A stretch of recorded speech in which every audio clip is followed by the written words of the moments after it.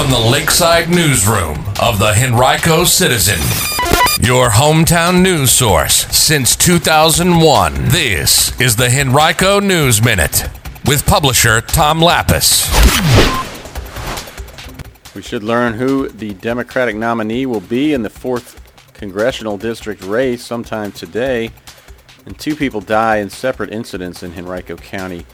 We'll tell you about all that and more in today's Henrico News Minute. It's Wednesday, December 21st, 2022, and it's brought to you today, as always, by the law firm of Barnes & Deal. And now for the news. Vote counting begins today at 10 a.m. to determine the winner of yesterday's Democratic Party Firehouse primary for the 4th Congressional District seat. The winner will be the party's nominee in the February 21st special election, necessitated when Representative Donald McEachin died late last month. Voting at the 8 polling locations in the district yesterday was brisk, with more than 16,000 people having turned up by 3 o'clock. State Senator Jennifer McClellan was considered the favorite in the 4-person race. It also included fellow State Senator Joe Morrissey, businessman Tavoris Marks, and former state delegate Joseph Preston. The winner will face Republican nominee Leon Benjamin. He won the Republican canvass over the weekend.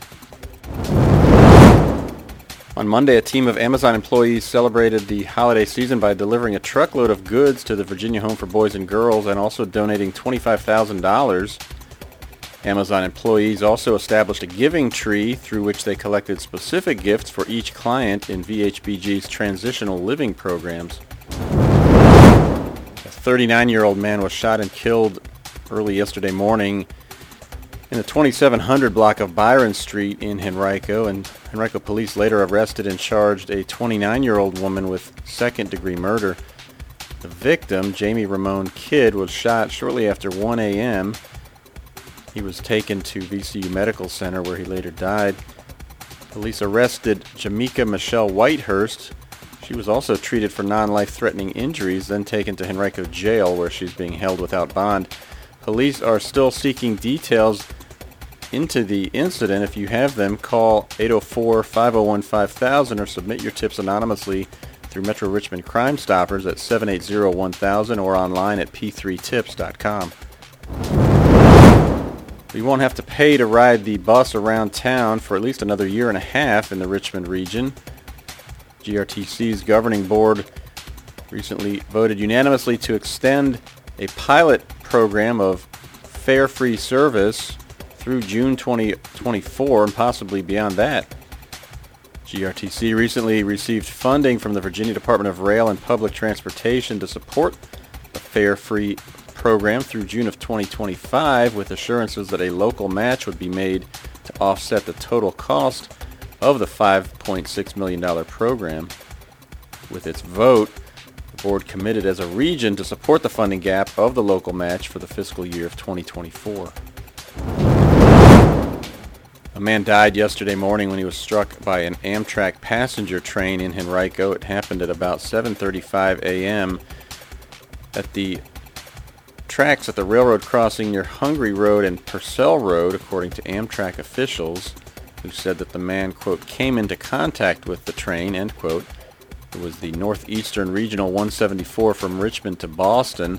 There were no injuries reported on the train, which stopped and remained on scene pending an investigation.